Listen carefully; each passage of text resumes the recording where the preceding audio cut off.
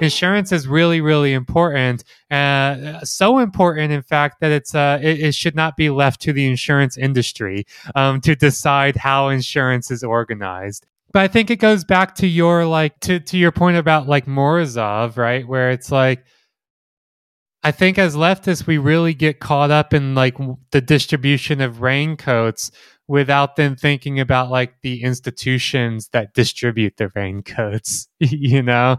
And for me, like, it's funny because the symbol for insurance is the umbrella because it's meant to be a form of protection.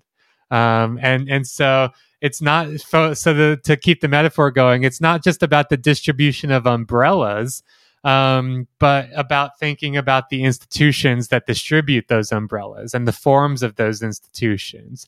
And in other words, I think it starts getting into much more complex, but much more important features around like the kind of work that like Aaron Beninoff has written about in like his logics or his logic essay on like how to make a pencil, right? Like or other stuff that he's been writing about around like around like scientific socialism. In other words, thinking about like the institutional forms and organization of a socialist society, not just as like a theoretical like thought experiment or as a political demand, but as like a like institutional practice that it has to be. It needs to be that to become real. And I think that for me that's like the really like normative aspect of me trying to like do like the ruthless criticism of insurance and technology is at some point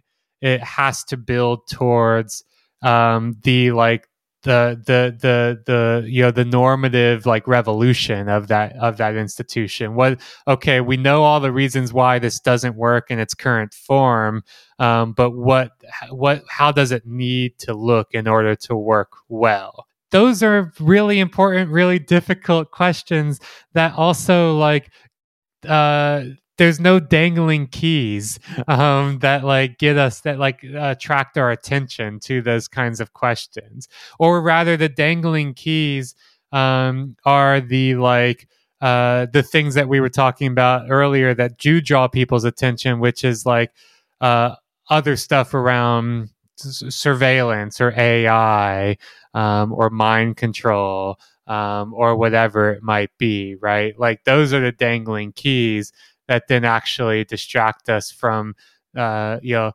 shiny umbrella that distracts us from asking the question of, okay, well, like how is this umbrella built and distributed, and how should we be building and distributing different types of umbrellas?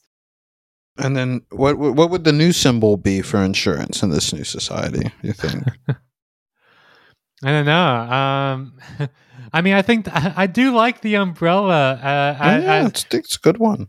You know, it does work because it is like it's meant to be the form. It's meant to symbolize protection, right? Protection and security. But also, I think but maybe I don't like the umbrella as much either because it does actually lend itself towards the way that insurance has increasingly become, especially over the last century, is like increasingly more individualistic. And the umbrella is also very individualistic. I have my umbrella, and too bad if you don't have yours. And so something that covers, it's the world umbrella. It's the thing that covers everybody, no matter what, is what it needs to be. Because also that's a really key part here as well, and this is also why like history is so important for this, because like the way that insurance is organized now around these like increasingly individualistic and hyper profit oriented ways is not the way the industry was organized at the forever. Like we have had forms of institution or insurance rather for a very, very long time. I mean, we've had institutional forms of insurance for hundreds of years, but we have had other forms of insurance-like institutions for even longer. But for much longer, they have been organized in terms of like around forms of social solidarity, So insurance is a really, the origins of insurance as an institution had baked into it these ideas of like social solidarity. So inculcating this sense that we're all in it together, that like that we are bound together under within one risk pool, not because we share some abstract demographic attributes or something, but because we all exist together as one society, one community.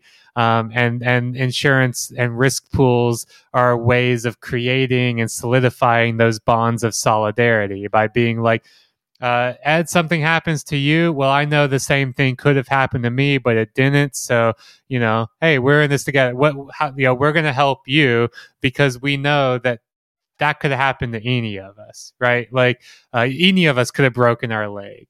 Any of us could have gotten sick, whatever, right? And so it creates this social solidarity, and then through that social solidarity, it creates mechanisms of mutual aid amongst communities. Like this is not abstract or theoretical. That was the first insurance institution, and institutions were like community based, often like fraternal organizations. Unions offered forms of insurance, like trade unions had forms of insurance that would help pool the risk and provide mutual aid to people, if something were to befall them, right? Like, really, like, again, these kinds of institutions that we think of as like core to a leftist project around solidarity, mutual aid, unions, these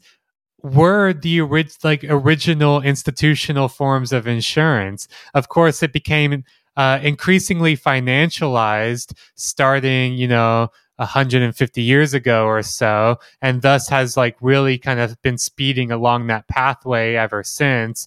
But that doesn't mean it can't go back, or that doesn't mean that, and maybe the point is not to go back to the past and revive some, idealized halcyon idea of insurance as a fraternal organization. It's to recognize, as always with historical materialism, the contingency of these things, the origins of these things, their manifestations and evolutions over time, and thus recognizing that they can, should, and must change going into the future, and that is imminently possible, because it not only has it not always been this way, it was actually really different from this from the beginning not that long ago, Amen to that.